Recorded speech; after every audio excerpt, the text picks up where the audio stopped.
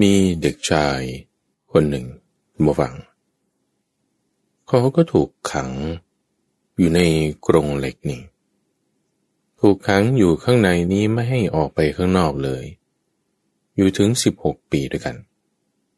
ตั้งแต่เกิดจนถึงอายุ16 ปีถึงจะค่อยได้ออกไปนอกกรงเหล็กแห่งนี้ยินดีต้อนรับสู่สถานีวิทยุกระจายเสียงแห่งประเทศไทยด้วยรายการธรรมรับอรุณเป็นรายการที่จะนำปัญญานำความรู้นำแสงสว่างมาให้สู่ชีวิตของเราชีวิตของเรามันอาจจะสว่างบ้างมืดบ้างสว่างมากบ้างน้อยบ้างมีแหละทุกด้านสุขก็มีทุกข์ก็มีได้ตามใจก็มีไม่ได้ตามปรารถนาบางครั้งก็ใช่ในบรรดาสุขทุกข์ที่เกิดขึ้นในชีวิตของเรานี้เป็นสิ่งที่เราต้องทำความเข้าใจท่านผู้ฟังจะทำความเข้าใจได้ก็ด้วยปัญญานี่แหละมีปัญญาแล้วมันจะเข้าใจได้ปัญญาในที่นี้คือแสงสว่างปัญญาในที่นี้คือความรู้ความรู้นั้นต้องทั้งลึกและกว้างและสูงลึกกว้างนี่คือเจาะลึกในรายละเอียดกว้างขวางไปในหมวดหมู่สูงขึ้นไปในประเภทต่างๆทั้งสถานีวิทยุกระจายเสียงแห่งประเทศไทยท่านฟังโดยกรมประชาสัมพันธ์นี่ก็จึงจัดให้มีรายการให้ความรู้นี่แหละ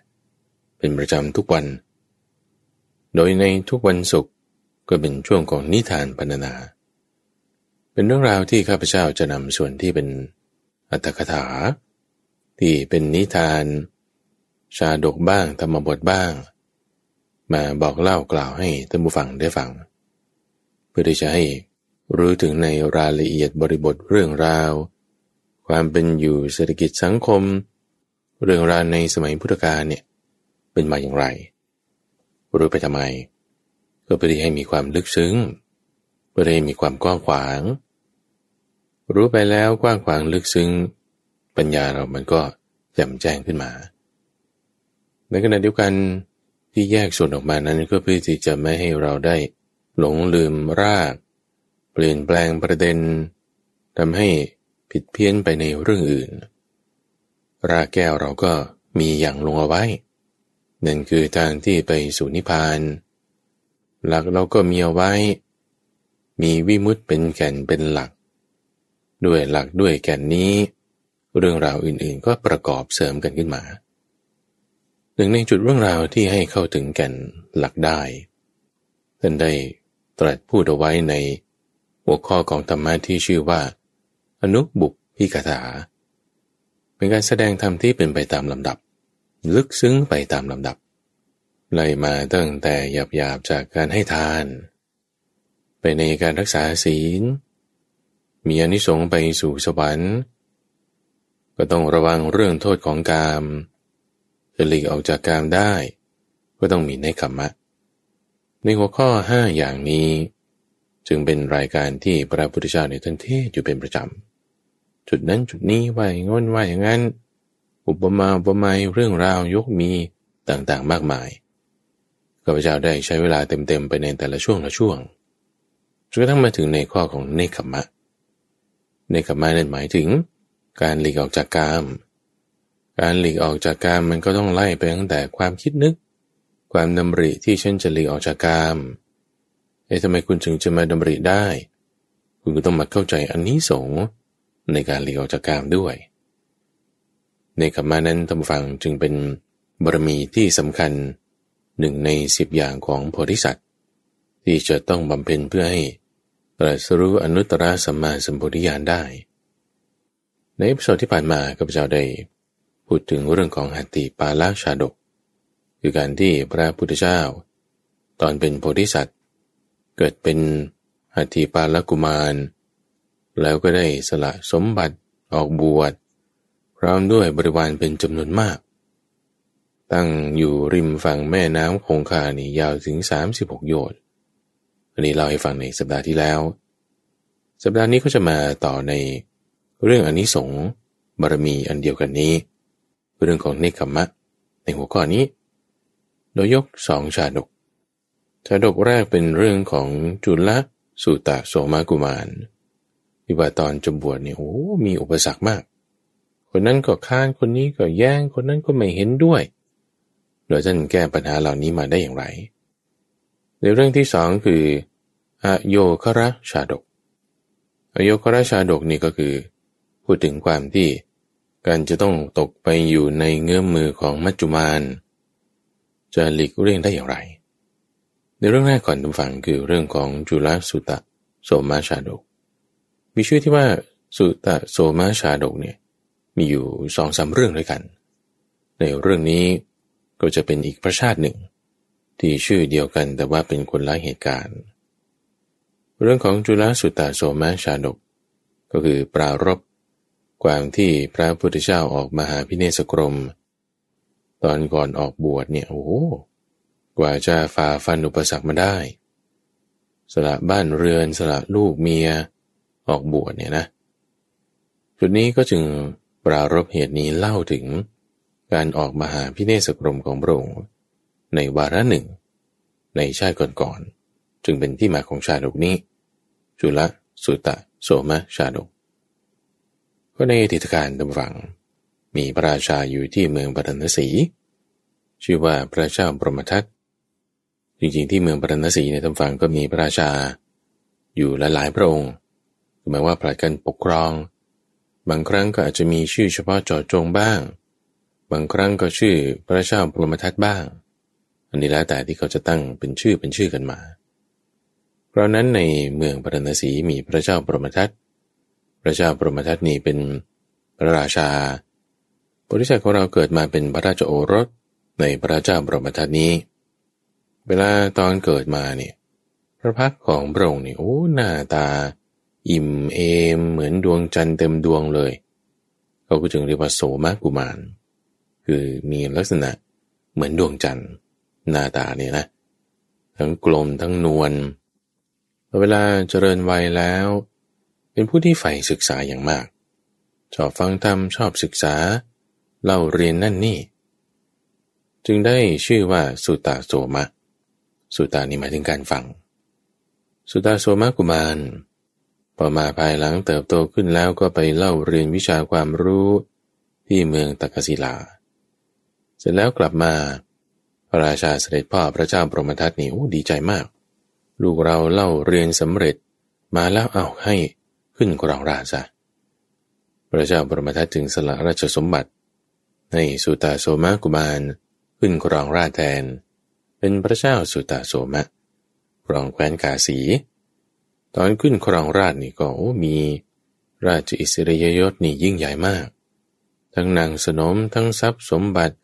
ขุมทรัพย์ต่างๆมหาอมาตย์ต่างก็มีความสามารถมีความรู้อาศัยช่วยในการปกครองนั้นพอเวลาผ่านมาก็มีข้อปฏิบัติของพระราชาอันหนึ่งที่ท่านคิดได้ขึ้นมาพระเจ้าสุตโสมะเนี่ยนะแรกๆขึ้นครองราชย์ใหม่ๆมันก็ยังเอิบอิ่มเพียบพร้อมด้วยกามคุณทั้ง5ยังยินดีพอใจอยู่นั่นแหละแต่พอผ่านไปอายุมากขึ้นก็มีความคิดว่าฉันน่าจะต้องออกบวชบ้างนะบ้านเมืองอะไรต่างๆก็เรียบร้อยดีเราคิดว่าน่าจะแบบไม่เกี่ยวข้องด้วยเรือนบ้างนะก็จึงเรียกนายผู้สามาลาหรือว่าช่างกระบกหรือว่าช่างตัดผมเรียกช่างตัดผมมาบอกว่านี่ถ้าเจ้าเห็นผมขาวที่ศีรษะของเราเมื่อไหร่นะให้บอกเราด้วยในข้อปฏิบัตินี้ที่โพธิสัตว์สุตโสมะทำเนี่ยก็คือหมายความว่าถ้าอายุมากขึ้น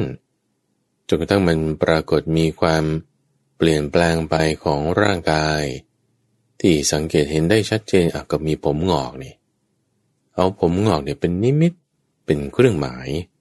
ที่ตัวเองเนี่ยจะออกบวชละอย่างนี้พระพุทธเจ้าในสมัยต่อมาเคยบอกว่านี้เป็นกัลยาณวัตรของพระองค์ที่ว่าพอขึ้นครองราชย์แล้วบอกช่างกระบกว่าถ้ามีผมงอกเกิดขึ้นเมื่อไรให้เอามาดูแจ้งให้ทราบพอรู้แล้วก็สละราชสมบัติ ให้ราชบุรุษองค์โตขึ้นครองราชย์แทนแต่งตั้งหลานให้เป็นอุปราชต่างๆแล้วตัวเองก็ออกบรรพชาบวชไปอยู่ป่าเจริญเมตตากรุณามุทิตาอุเบกขาเนี่ยเป็นกัลยาณวัตรของพระองค์เคยเป็นมาซึ่งกัลยาณวัตรอันเนี้ยทำให้ไปเกิดเป็นพรหมเท่านั้นเองนี่เคยบอกไว้นะแต่กัลยาณวัตรในสมัยปัจจุบันที่เป็นพระพุทธเจ้านี่โอ้ยมันไม่ใช่แค่พรหมโลกแล้วมันเลยขึ้นไปกว่านั้นอีกคือหลุดออกจากพรหมโลกไปอีกเข้าสู่นิพพานด้วยนะคือมรรคแปดทีนี้ในวาระที่เกิดเป็นพระเจ้าสุตตโสมะในครั้งนั้นนี่ก็มีข้อปฏิบัตินี้เหมือนกันคือนี่เป็นอุปนิสัยที่สร้างสมเอาไว้ว่าอาศัยนิมิตแบบเนี้ยฉันก็จะออกบวชละพอในเวลาต่อมาท่านผู้ฟังหลังจากที่สั่งการไว้กับช่างตัดผมละผ่านมาอีกหลายปีก็เกิดผมงอกขึ้นที่ศีรษะของพระเจ้าจุลสุตตโสมะช่างกระบบบอกแล้วพระราชาก็จึงให้ถอนเกศางอกนี่ออกมาดูเสร็จแล้วพิจารณาใคร่ครวญว่าโอ้ยนี่แหละเราถูกความแก่ครอบงำแล้วจึงถือเอาผมงอกเนี่ยนะลงจากปราสาทแล้วก็เรียกประชุมมหาอมาตย์พวกเหล่าเสนาบดีอมาตย์ต่างๆปุโรหิตมาประชุมกันแล้วบอกว่าเนี่ยเราแก่แล้วเราเป็นคนเฒ่าแล้วมีผมงอกเกิดขึ้นแล้วเราจะออกบวชละเราข้าราชบริพารบุฟังก็บอกว่าโอ้ยพระองค์ออกบวชไม่ได้หรอกเดี๋ยวค่อยบวชก็ได้ตอนนี้เราจะทำยังไงเหล่าชายาตั้ง700พระองค์นางเหล่านั้นเนี่ยจะอยู่กันยังไงจากนี้ไปในทุกฝั่งก็เป็น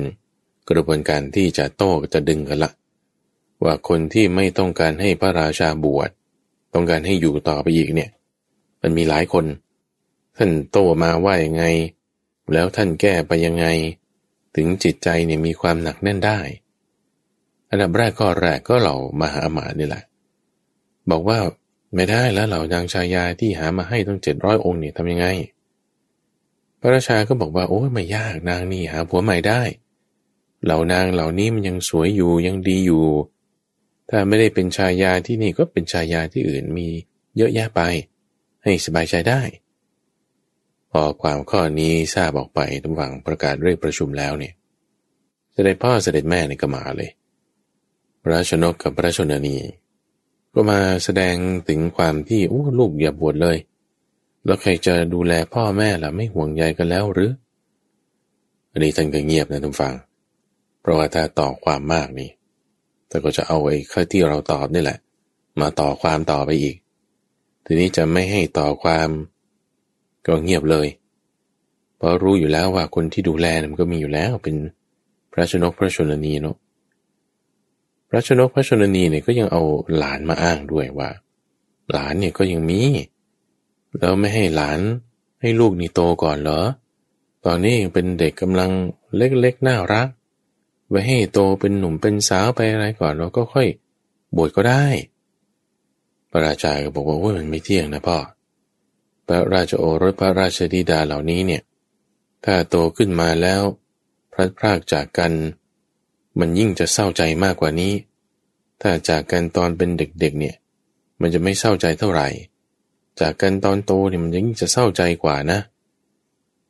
จากนั้นท่านผู้ฟังพวกเราชายาของพระราชาทั้ง700นางนี่ก็มาละมาร้องไห้กลิ้งเกลือกอยู่ข้างหน้าว่าโอ้ไม่อยากให้บวชไม่อยากให้บวชทำไมถึงทำอย่างนี้แล้วพวกฉันจะอยู่อย่างไรพระราชานี่ก็จึงบอกว่าไม่ได้เกลียดพวกนางไม่ได้ว่าจะตัดขาดแต่ว่ามีความกรุณาเราปรารถนาสวรรค์เราจึงออกบวชคือไม่ได้เกลียดไม่ได้โกรธไงที่จะออกบวชเนี่ยนะแต่เพราะว่าด้วยความมีกรุณาด้วยความมีจิตใจที่จะปรารถนาสัมปรายภพที่ดีจึงได้ออกบวชถ้าไม่อีกท่านฝั่งอัครมเหสีเนี่ยก็ตั้งท้องด้วยท่านฝั่งท้องแก่แล้วด้วยก็อุตส่าห์แบกท้องมาหาพระราชาบอกอ้าวเนี่ยฉันมีคันแก่อยู่เนี่ยโอ้ยแล้วให้คลอดออกก่อนไม่ดีเหรอถึงจะค่อยบวช พระราชาว่าไงพระราชานี้ให้พรเลยทุกฝังให้พรว่าขอให้เธอเนี่ยคลอดออกมาไม่มีภัยลูกนี่ก็ออกมาปลอดภัยให้ได้เป็นพระโอรสนะครรภ์ของเธอนี่ก็แก่แล้วให้คลอดได้อย่างดีส่วนฉันจะไปบวชว่างี้อัครมเหสีนี่ก็เสียใจมากทุกฝังร้องไห้คร่ำครวญพระราชาก็คอยปลอบโยนให้ขึ้นไปพักที่ปราสาทซะก่อนนะเราจะไปบวชละโดยที่ไม่เยื่อใยนางเลยนางนี่ก็ร้องไห้ตานี่ก็แดงกำเหมือนดอกงอนไก่อย่างนี้เลยพอขึ้นไปที่พักแล้วลูกนี่คือพระราชโอรสองค์โต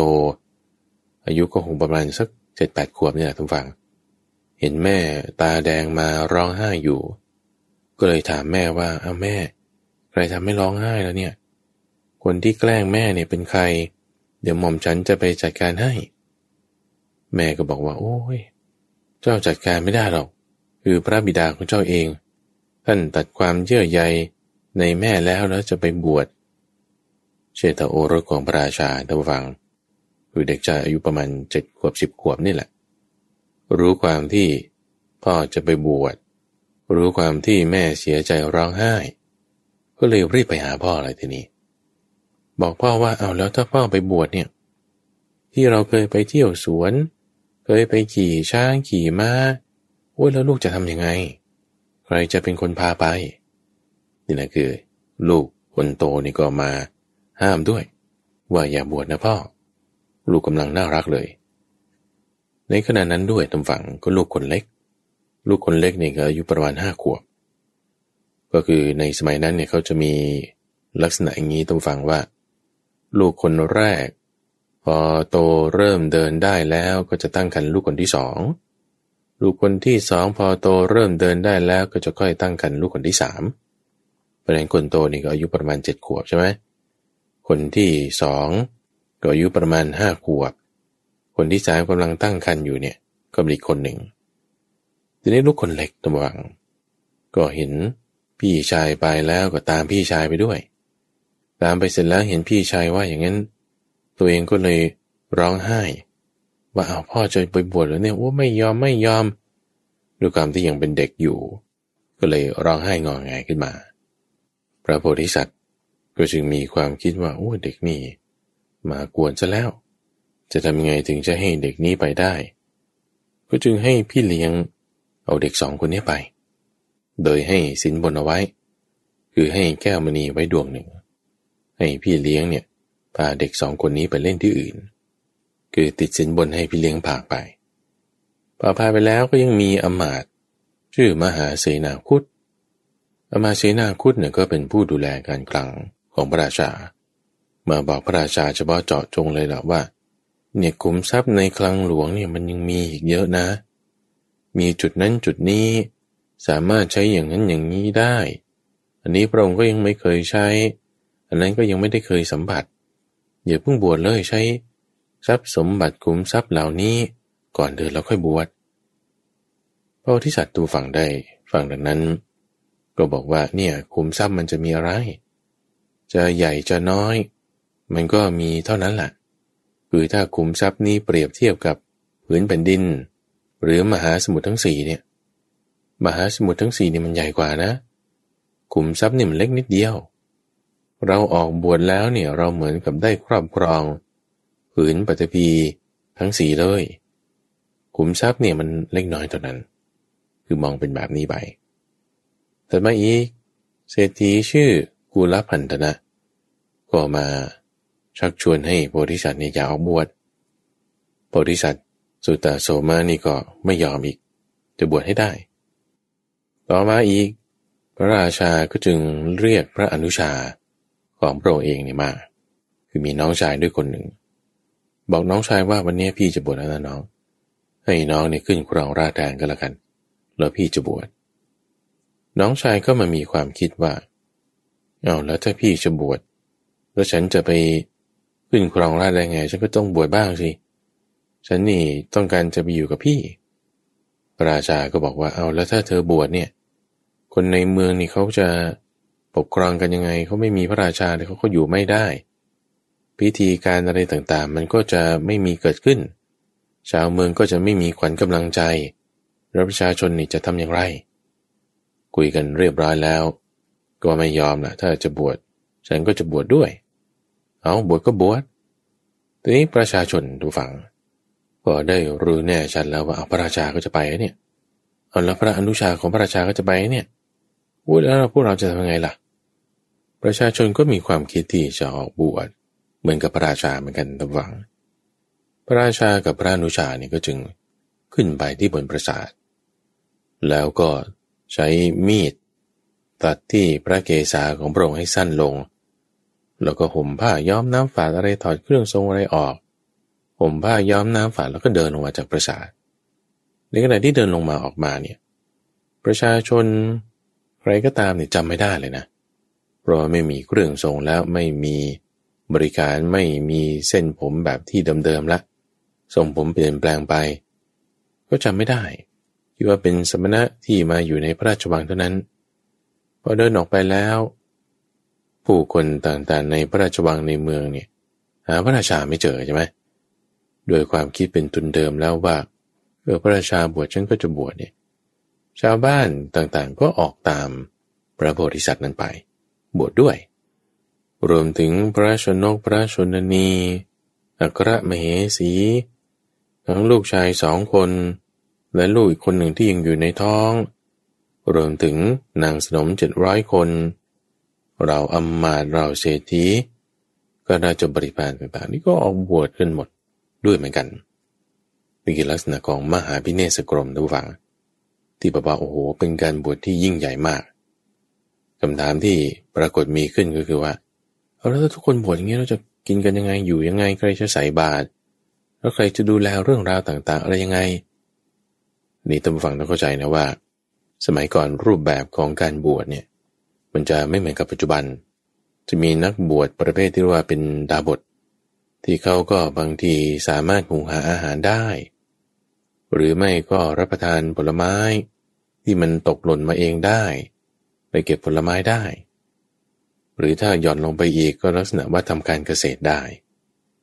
ทีนี้ในวาระนั้น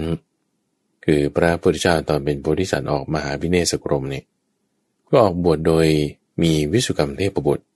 มาคอยสร้างบรรณศาลามาคอยปรับปรุงที่อยู่โดยจัดที่อยู่ให้บริเวณเชิงเขาหิมพานต์ซึ่งเป็นป่าที่มีความอุดมสมบูรณ์มีน้ำที่มีแร่ธาตุมีป่าที่มีผลไม้หยวกยาไปหาเก็บมาได้กินในอย่างที่มีความอุดมสมบูรณ์มากไม่อดไม่อยากเลยแล้วถ้ามีความดำริไปในทางการไม่ดีอย่างไรบริษัทก็มาช่วยเทศช่วยบอกช่วยสอนทุกคนในสมัยนั้นก็สามารถทำจิตให้เป็นสมาธิมีพรหมโลกเป็นที่ไปในเบื้องหน้าลักษณะความเป็นอยู่นั้นก็จะคล้ายๆกับในเรื่องของหัตถีปาลชาดกที่มีการสร้างอาสมในลักษณะที่ว่าให้คนท้องคนแก่อยู่ตรงกลางหญิงสาวทั่วไปอยู่ถัดมาชายหนุ่มอยู่ด้านนอกเพื่อที่จะคอยระวังภัยต่างๆผ่านไปในชาตินั้นก็เป็นอีกประเภทหนึ่งที่เป็นลักษณะของการออกมหาพิเนศกรมนอกจากในชาติที่เป็นหัตถีปาลกุมารที่ได้คุยให้ท่านผู้ฟังไปในสัปดาห์ที่แล้วเรื่องของจุลสุตตโสมะชาดกที่เป็นพระเจ้าสุตตโสมะออกมหาพิเนศกรมคือในวันนี้ก็ออกบวชหมดทั้งเมืองเหมือนกันยังมีเรื่องของกุทาละบัณฑิตซึ่งกุทาละบัณฑิตเนี่ยอาศัยจอบเหี้ยนต้องบวชศึกอยู่ถึง7 ครั้งจนในครั้งที่7เนี่ยโยนจอบทิ้งไปมีนิมิตเห็นกสิณน้ำทำฌานสมาธิให้เกิดขึ้นแล้วมาลอยนั่งอยู่กลางอากาศประชาชนต่างๆมีความนับถือก็ออกบวชหมดทั้งเมืองเหมือนคล้ายๆกันแบบนี้ยังมีเรื่องของมัคคุภกะมหาบุรุษคือเรื่องของเตมียชาดกคือเรื่องเตมีใบที่เราอาจจะเคยได้ยินได้ฟังกันนั่นก็ออกมหาพิเนศกรมแบบบวชกันทั้งบ้านทั้งเมืองเหมือนกัน ซึ่งนั่นเป็นเรื่องยาวข้าพเจ้าจะนำมาเล่าให้ฟังในวาระต่อไปยังมีเรื่องของโยคราบัณฑิตด้วยซึ่งจะเล่าให้ฟังวันนี้เรื่องที่สองจึงเป็นเรื่องของโยคราชาดกซึ่งเป็นเรื่องราวที่พระพุทธเจ้าตอนนั้นเป็นโยครากุมารเรื่องราวนี้ก็เริ่มเดิมทีตอนที่พระราชบิดาของพระองค์ก็เหมือนเดิมท่านฟังเกิดในแคว้นกาสีเมืองพาราณสีพระเจ้าพรหมทัตเนี่ยพระเจ้าพรหมทัตเนี่ยก็มีพระมเหสีท่านฟังแต่ว่าพระมเหสีของพระองค์ในคราวนั้นเนี่ยได้เคยมีการผูกเวรไว้กับหญิงอื่นในชาติก่อนๆหญิงอื่นในชาติก่อนๆนี่เธอได้เกิดเป็นหญิงร่วมสามีกันมีการประทุษร้ายกันมีการอาฆาตให้กันก็จึงตั้งความผูกเวรไว้ว่าถ้าแกเกิดที่ไหนเนี่ยฉันจะมาเป็นนางยักษ์เพื่อได้กินลูกของแกเรื่องนี้ก็จะคุ้นๆคล้ายๆกันกับเรื่องของนางยักษินีท่านผู้ฟังที่เคยเกิดเป็นหญิงร่วมสามีกับชายคนหนึ่งหญิงคนนั้นเป็นหญิงหมันตัวเองก็เลยไปเชิญหญิงอื่นมาให้เป็นภรรยาของสามีตัวเองเพื่อได้มีบุตรถ้าให้คนอื่นเชิญมาเนี่ยตัวเองก็จะตกไปอยู่ในฐานะของหญิงรับใช้เท่านั้นแต่ถ้าฉันเชิญมาเองเนี่ยฉันจะยังพอควบคุมได้แต่พอนางเชิญมาแล้วมีความกังวลมีความกลัวว่าจะตกไปอยู่ในฐานะนั้นจริงๆเป็นเพียงหญิงรับใช้จึงพยายามที่จะให้นางเนี่ยมันไม่ได้ลูกถ้ามีการตั้งครรภ์เมื่อไหร่ก็จะให้ยาที่ให้เกิดการแท้งลูกให้ได้เป็นอย่างนี้จนถึงวาระที่3หญิงที่ตั้งครรภ์นี้ก็จึงผูกเวรกับนางต่อมาอีกก็เกิดเป็นแม่ไก่อีกฝ่ายนึงก็เกิดเป็นแม่แมว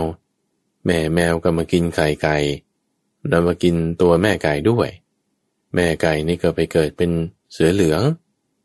แมวนี่ก็ไปเกิดเป็นกวางเสือเหลืองนี่ก็ไปกินลูกกวางอยู่หลายวาระ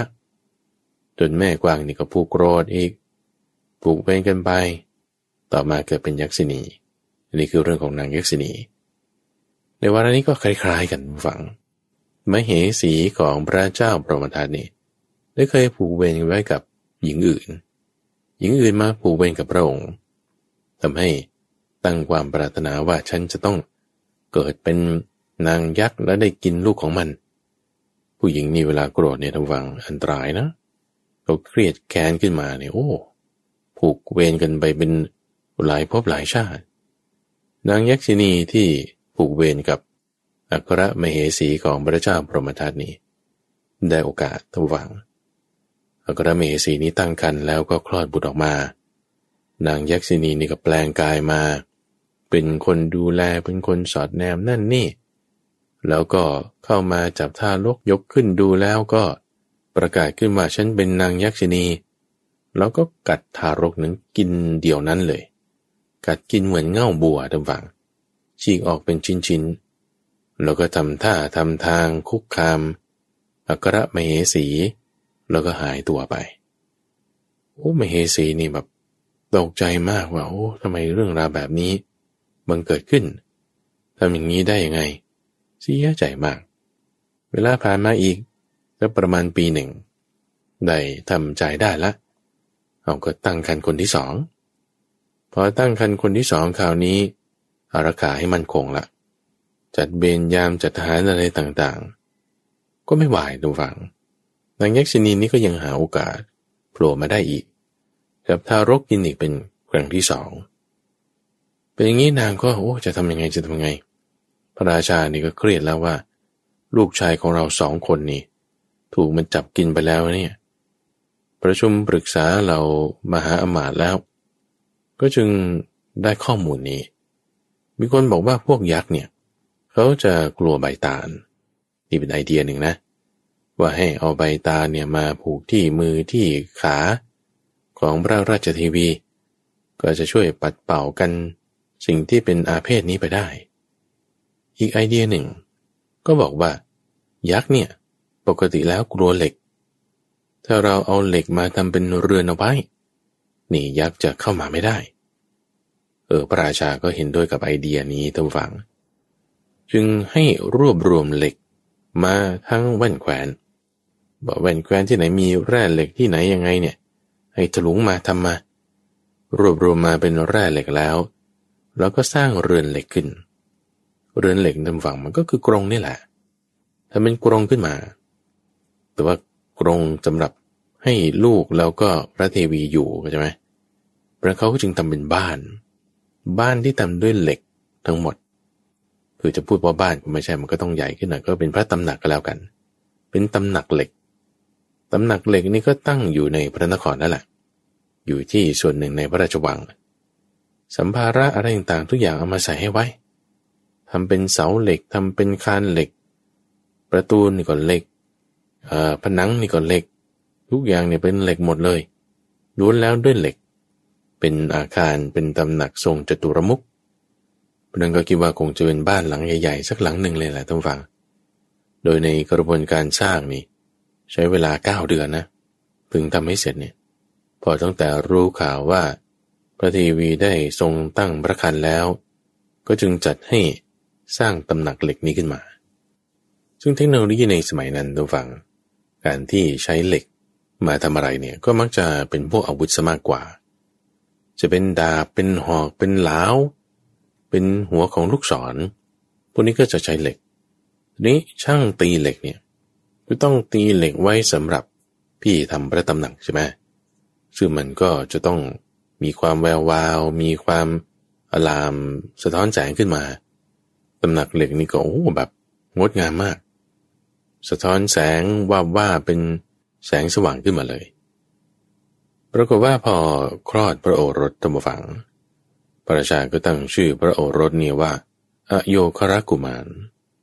คำว่าอโยครานี่ก็คือหมายถึงเรือนเหล็กนั่นเองหรือว่าตำหนักเหล็กหรือว่าบ้านเหล็กนี่แหละตั้งชื่อลูกว่าอย่างนี้ปรากฏว่าในคราวนั้นธรรมฝังนางยักษินีตัวที่ผูกเวรกับพระเทวีเนี่ยได้ต้องเข้าเวรส่งน้ำให้กับท้าวเวสสุวรรณซึ่งการเข้าเวรส่งน้ำนี่ก็คือหมายความว่าเขาจะต้องไปนำน้ำมาจากสาโนดาตมาให้ท้าวเวสสุวรรณเป็นประจำการเข้าเวรนี้ก็ประมาณ3 เดือนหรือ4 เดือนซึ่งการไปนำน้ำมาจากสาโนดาตเนี่ยมีความลำบากมากนางยักษินีนี่ต้องได้รับผลทุกอาหารเรื่องความเป็นอยู่เรื่องความร้อนบางนางนี่ก็ตายเลยยักษ์นี่นะตายนะเพราะว่าได้เข้าเวรส่งน้ำให้ท้าวเวสสุวรรณนางยักษินีตอนนี้ทุกฝั่งในกระนั้นเข้าเวรส่งน้ำตายในที่ทำงานไม่ได้รอดออกมาจากการเข้าเวรส่งน้ำจึงไม่ได้มากินอโยครกุมารนี้คือถ้ามาเนี่ยก็เข้าได้อยู่แล้วทุกฝั่งเข้าใจไหมตำหนักเหล็กปานไหนก็ตามเขาว่ากันมาลงคาถาอาคมเป็นเรื่องงมงายแต่นางยักษ์ตนนี้รอดจากการส่งน้ำด้วยอำนาจการผูกเวรจริงๆแล้วมาถึงจริงๆก็ยังสามารถเข้าไปจับเด็กนี้กินได้อยู่ดีแต่ปรากฏว่านั้นไม่รอดในเรื่องราวตัวนี้มีหลายครั้งทุกฝั่งนางยักษ์บังตนด้วยกำลังเวรผูกเวรเอาไว้มากก็รอดมานางยักษ์ตนนี้วาระนี้ไม่รอดแล้วตายแล้วก็จึงไม่ได้มากินเด็กแต่ว่าชาวเมืองหรือพระราชานี่ก็ไม่ทราบหรอกว่ายักษินีตนที่มากินเนี่ยมันไปไหนหรือมันมาหรือยังหรือมันจะปลอมตัวมายังไงก็จึงให้อโยครกุมารเนี่ยอยู่ในบ้านเหล็กเนี่ยไม่ให้ออกมาเลยเนี่ยนะอยู่ตลอด16 ปีด้วยกันก็คือเหมือนถูกขังอยู่ในกรงนั่นแหละแต่ว่ายังดีหน่อยที่ว่าเป็นบ้านยังดีน้อยที่ว่าเป็นพระตำหนักอาจจะใหญ่ขึ้นหน่อยจะมีสิ่งอำนวยความสะดวกแต่ก็อยู่ในนี้เท่านั้นออกไปไม่ได้เลยถึง16 ปีด้วยกันพระราชาก็คิดว่าน่าจะปลอดภัยละนางยักษินีนี่ไม่น่าจะมาแล้วอายุ16นี่ก็เลยความเป็นเด็กแล้วขึ้นสู่ความเป็นวัยรุ่นเป็นผู้ใหญ่แล้วเอาล่ะดีขนาดนี้เราจะสถาปนาลูกของเราให้ขึ้นเป็นพระราชาตัวเราก็จะเกษียณละก็จึงทำพิธี16 ปีนะท่านฟังไม่เคยออกจากบ้านเลยนะเราชาวเมืองพวกอมาตย์ทั้งหลายก็จึงจัดพิธีละคืนนี้จะเชิญอโยครกุมาร ออกจากพระตำหนักเหล็กวนไปให้ดูรอบเมืองรอบปฏิพีรอบที่ปกครองดูเนี่ยว่ามันเราปกครองพื้นที่ประมาณเนี่ย12 โยชน์18 โยชน์เนี่ยด้วยช้างที่เป็นช้างแบบมงคลหัตถีคือช้างมงคลเดินไปตรวจตราทั่วบริเวณที่จะดูเห็นถึงขอบแดนพระนครได้กลับมาแล้วนี่แหละจะสถาปนาขึ้นเป็นกษัตริย์เขาก็จัดทำพิธีกันหวังจัดเส้นทางจัดยานพาหนะ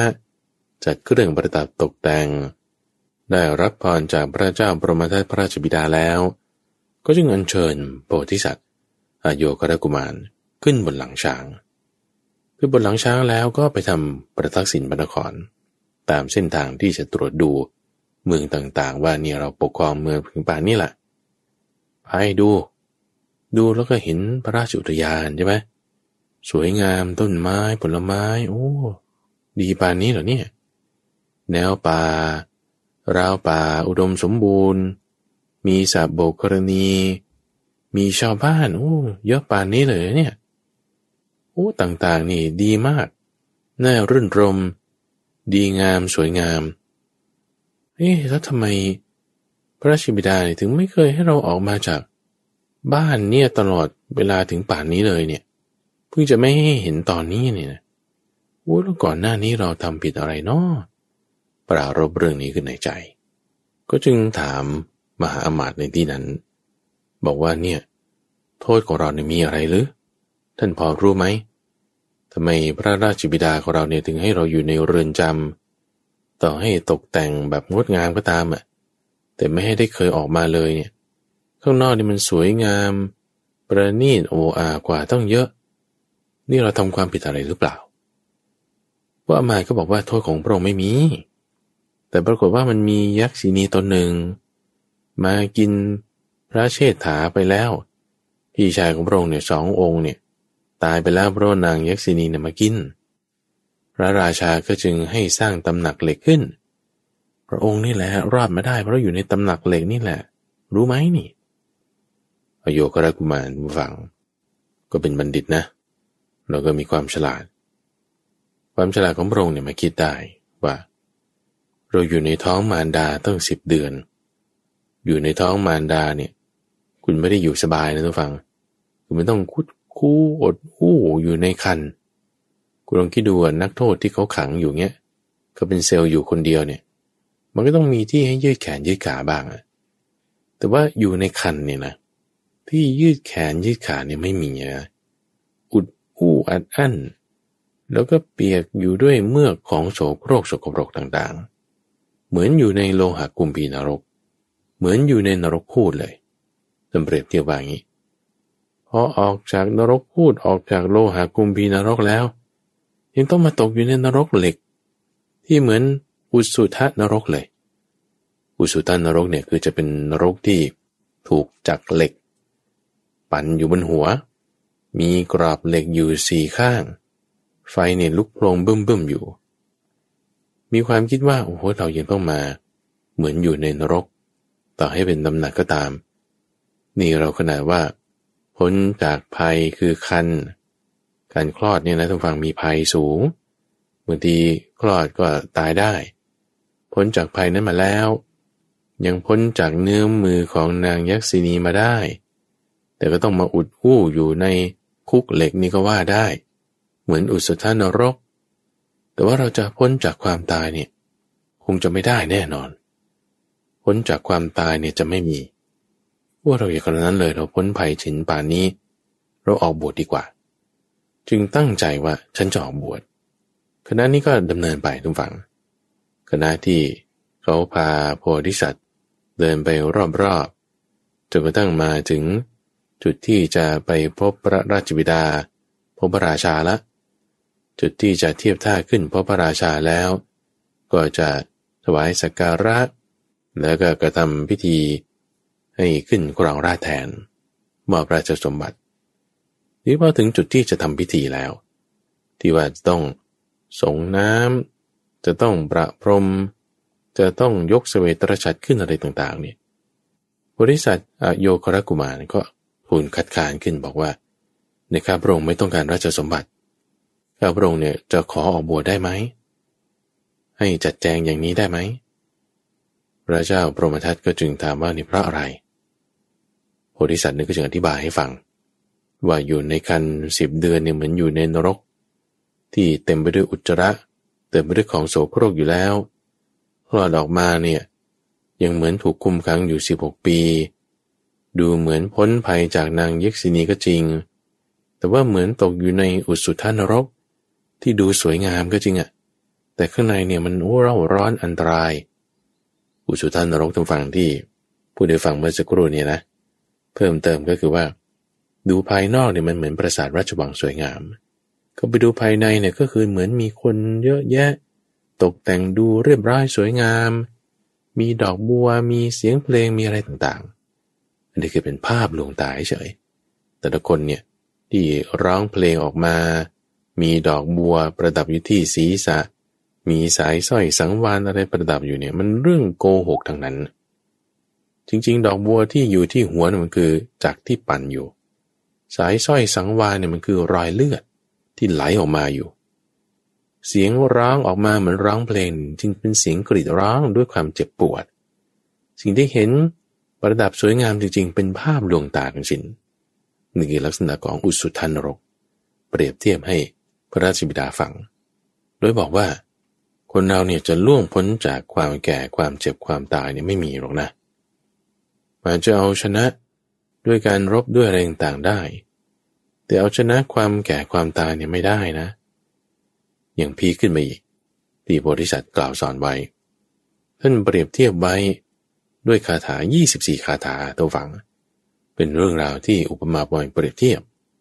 ท่านบอกไว้อย่างนี้บอกว่าสัตว์เนี่ยที่เปลี่ยนแปลงจากตอนเป็นกะละละคือเหมือนเลือดที่ข้นขึ้นหน่อยหนึ่งเปลี่ยนจากกะละละแล้วก็เปลี่ยนเป็นอพุทธะคือข้นเหมือนน้ำล้างเนื้อจากอพุทธะแล้วก็เป็นเปสิคือเป็นชิ้นเนื้ออ่อนๆเป็นเปสิแล้วก็เป็นคณะคือเป็นก้อนแข็งเป็นคณะแล้วก็เกิดเป็นปัญจสาขาคือเริ่มมีศีรษะมีแขนขาขึ้นมาแล้วก็จะมีอวัยวะต่างๆท่านเปรียบไว้บอกว่าการเจริญเติบโตขึ้นไปเนี่ยมันไม่มีย้อนกลับคือจากเป็นเลือดข้นๆแล้วเป็นชิ้นเนื้อจางๆแล้วเนี่ยจะให้ย้อนกลับเป็นเลือดข้นๆอีกเนี่ยมันไม่มีคือวัยของเรานี่มีแต่หนักหน้าขึ้นไปอย่างเดียวไม่มีการที่จะย้อนกลับคุณอายุ40แล้วคุณจะย้อนกลับมาเป็นอายุ20มันไม่มีไม่ใช่ไม่ได้ไม่เป็นอย่างนั้นเซลล์ร่างกายมันไม่เป็นหรือว่าเวลาเรายกพลไปเนี่ยยกกองทหารไปด้วยยุทธการอย่างใดอย่างหนึ่งการรบการวางแผนต่างๆอาจจะเอาชนะได้แต่คุณจะเอาชนะความแก่ความตายความเจ็บด้วยยุทธการแบบเนี้ยมันไม่ได้เลยหรือพระราชาพระราชาที่เป็นใหญ่ในรัฐในแว่นแคว้นทั้งหลายเนี่ยสามารถข่มขีราชศัตรูได้เอาชนะด้วยเสนาทั้งสี่คือกองพลช้างกองพลม้ากองพลรถพลเดินเท้าที่เขาฝึกมาอย่างแบบเกรี้ยวกราดน่ากลัวเอาชนะได้เนี่ยนะแต่จะมาเอาชนะมัจจุมานหรือเสนาของมัจจุมานได้เนี่ยไม่มีนะไม่ได้หรือพวกกองพลช้างกองพลม้าเนี่ยแม้แต่ตัวเขาเองเนี่ยที่เอาชนะข้าศึกได้ตัวเขาเองก็ยังไม่พ้นจากเงื้อมมือของมัจจุราชได้เลยรบกันฆ่ากันบางทีก็ตายก็นั่นแล้วความตายนี่ไงคุณเอาชนะไงอ่ะนอกจากการวางแผนนอกจากเสนาทั้งสี่ต่อให้การรบด้วยมนต์เนาะการรบด้วยเวทมนต์การรบด้วยทรัพย์นี่จะเอาทรัพย์เหล่านั้นจะเอาเวทมนต์เหล่านั้นไปต่อสู้ต่อก่อนกับความแก่ความเจ็บความตายไม่ได้นะไม่ได้ช้างตกมันนี่มันมีมันเหลวไหลออกมาจากกระปองคือศีรษะของมันสามารถย่ำยีแว่นแคว้นย่ำยีประชาชนได้แต่ว่าไม่สามารถย่ำยีมัจจุราชได้เวลาที่เขายิงธนูไปในขมังธนูเขายิงไปฝึกฝนมาอย่างดีมีปัญญาสามารถยิงได้ที่ไกลยิงได้แม่นยำยิงได้เร็ว แต่ไม่สามารถที่จะยิงต่อต้านมัจจุราชได้ผืนปฐพีที่ยิ่งใหญ่แค่ไหนมันก็ยังเสื่อมไปได้ต่อให้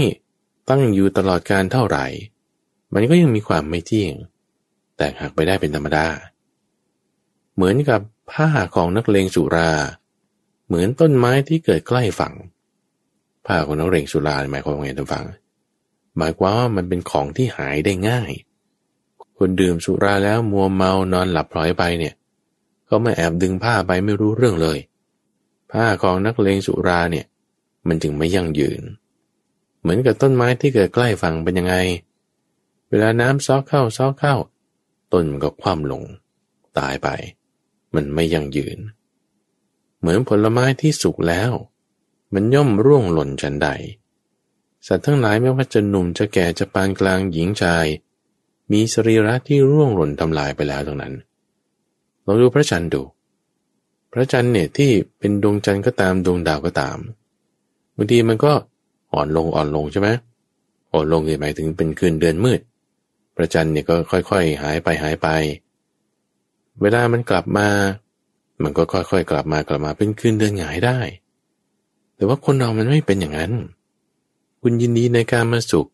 แก่ไปแล้วมันแก่ไปเลยมันล่วงไปเลยมันไม่ได้จะกลับมาได้ไม่ว่าจะเป็นยักษ์เป็นปีศาจเป็นเปรตโกรธเคืองแล้วบางทีเข้าสิงมนุษย์ทำมนุษย์ให้พินาศได้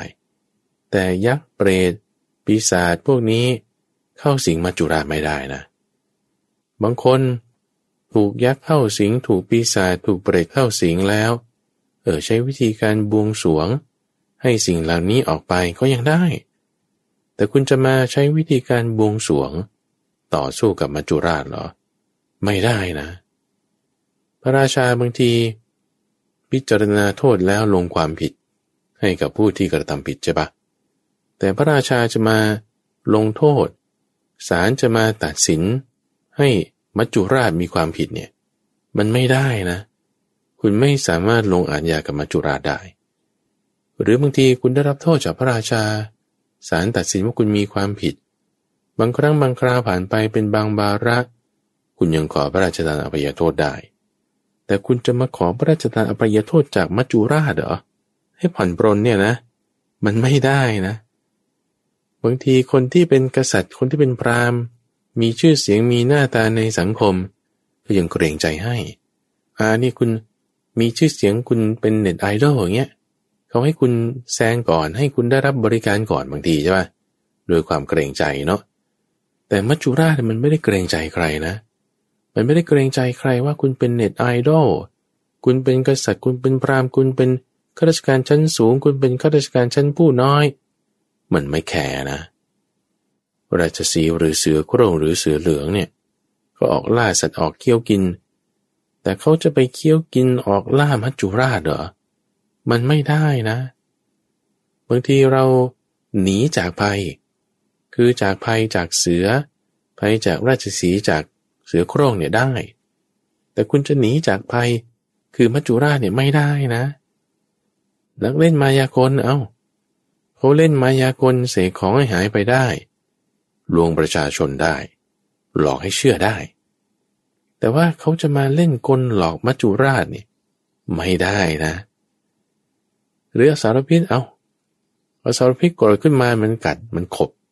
ให้มนุษย์เนี่ยตายได้แต่เราจะใช้พิษของอสรพิษมาขบกัดมัจจุราชเนี่ยมันไม่ได้นะหมอบางคนเก่งมากท่านฟังสามารถที่จะถอนพิษของงูถอนพิษของนาคได้แต่หมอที่เขาจะมาถอนพิษของพญามัจจุราชเนี่ยเขาถอนออกไม่ได้นะหมอเองที่เป็นคนถอนเองก็โดนภัยคือมัจจุราชเหมือนกันนะไม่ว่าจะเป็นวิทยาธรที่เขามีมนต์ชื่อโคตรมนต์สามารถเสกตัวให้หายไปได้แต่คุณจะให้หายจากมัจจุราชเนี่ยไม่ได้นะมีวิธีการเดียวเท่านั้นที่จะให้พ้นจากภัยคือความตายได้เนี่ยคือการออกบวชการประพฤติธรรมมันต้องมาจบให้มันสวยอยู่ตรงนี้นี่โพธิสัตว์เนี่ยร่ายยาวเลยทุกฝั่งใช้คาถาอุปมาอุปไมยทั้งหมด24อย่างประกาศขึ้นในที่ประชุมนั้นพ พอประกาศขึ้นในที่ประชุมนั้นคนทุกคนที่อยู่ด้วยกันทั้งหมดในที่นั้นตำวังเลยตั้งแต่พระราชามเหสีมหาอมาตย์ประชาชนทั้งหลายเนี่ยเห็นโทษของการครองเรือนเห็นอานิสงส์ในการหลีกออกจากกามไรครวญตามโพธิสัตว์แล้วทุกคนนี่ก็ออกบวชหมดเลยเป็นมหาสมาคมอย่างใหญ่มากเลยมีโพธิสัตว์ของเราเป็นประธานในการออกบวชนี้เรื่องราวก็เป็นเหมือนกับในตอนก่อนๆในหัตถีปาลชาดกบ้างในจุลสุตตโสมชาดกบ้างที่ว่าออกบวชแล้วก็มีท้าวสกเทวราชสั่งให้วิสุกรรมเทพบุตรมาสร้างอาสมมาสร้างเรือนให้เรานักบวชดาบทเหล่านั้นนี่คือเรื่องราวของอโยคราชาดกแล้วก็จุลสุตตโสมชาดกให้ฟังเพิ่มเติมประกอบในเรื่องของการบำเพ็ญเนกขมบารมีให้เราได้เห็นโทษของการครองเรือนให้เห็นประโยชน์ของการหลีกออกจากเรือนลักษณะการออกจากเรือนระหว่างคือเนกขมะเนี่ยมันจะเป็นความงดงามในที่สุดความงดงามในเบื้องต้นความงดงามในท่ามกลางด้วยบทพยัญชนะด้วยนิมิตด้วยข้อมูลอะไรต่างๆแล้วจบสวยได้ก็ตรงการออกบวชนี่แหละเป็นคติสอนใจในเรื่องนี้ต้องฟังประกอบเรื่องราวเกี่ยวกับเนกขมะในวันนี้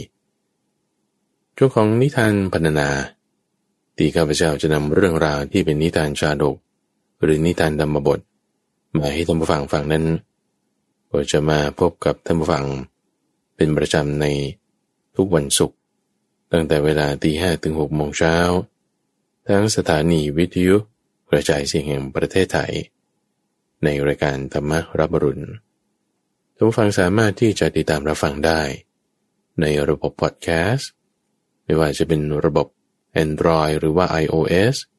ถ้าโหลดแอปพลิเคชันแล้วก็สามารถรับฟังได้หรือว่าเปิดเว็บไซต์ก็ได้ท่านผู้ฟัง donhaiso.fm ข้าพเจ้าพระมหาไพบูลย์อาภิปุณโญจากวัดป่าดอนไฮโซก็ขอลาไปก่อนพบกันใหม่ในวันพรุ่งนี้เจริญพร